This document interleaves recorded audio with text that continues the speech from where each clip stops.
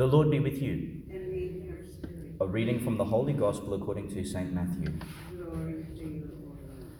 Jesus exclaimed, I bless you, Father, Lord of heaven and earth, for hiding these things from the learned and the clever, and revealing them to mere children. Yes, Father, for that is what it pleased you to do. Everything has been entrusted to me by my Father, and no one knows the Son except the Father, just as no one knows the Father except the Son, and those to whom the Son chooses to reveal him. The Gospel of the Lord. Praise to you, Lord. Well, what a sort of polemic we see between King Henry, the saint of today, and that king of Assyria, thinking that the whole of the universe is his to wield by his own strength and intelligence and will. What is it exactly that trust is meant to invite us into as people of faith?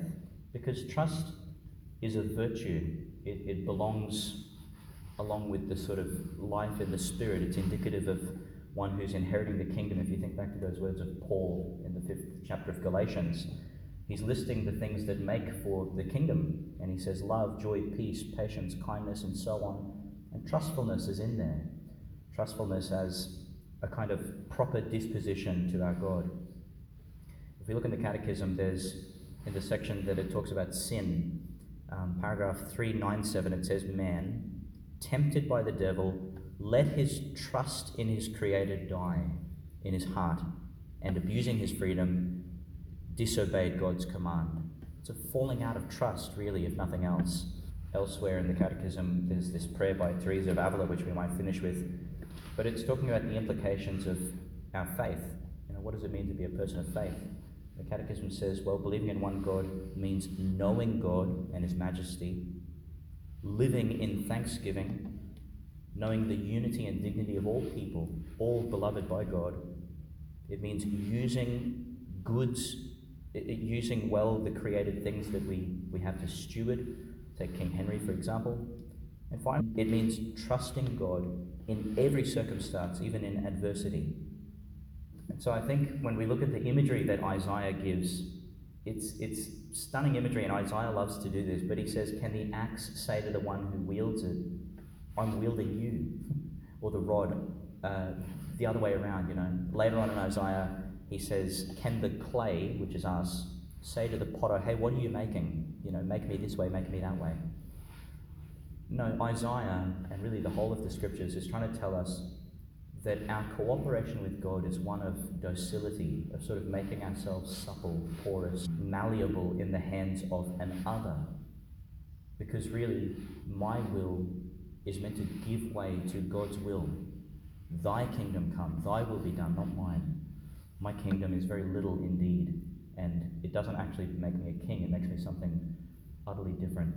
And this has implications to the way we entrust ourselves to each other as well. You think of those words from Paul, the eye cannot say to the hand, I have no need of you, or the head to the foot, I have no need of you.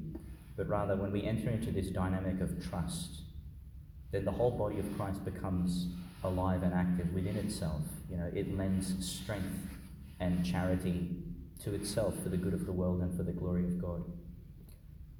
So finally, we might conclude with this prayer of St. Teresa of Avila, knowing that our God has, in a kind of tremendous way, entrusted himself to us, despite the fact that he's God and we're not. Jesus places himself really in our hands and in our hearts to steward exactly what he is and to share his dignity, to share in that dynamic of trust. We hear that everything has been entrusted to Christ, and Christ then entrusts himself to us. In doing so, Christ reveals the Father to us and reveals himself to the world through us. But let's pray these words from St. Teresa of Avila. Let nothing trouble you. Let nothing frighten you. Everything passes. God never changes. Patience obtains all. Whoever has God wants for nothing.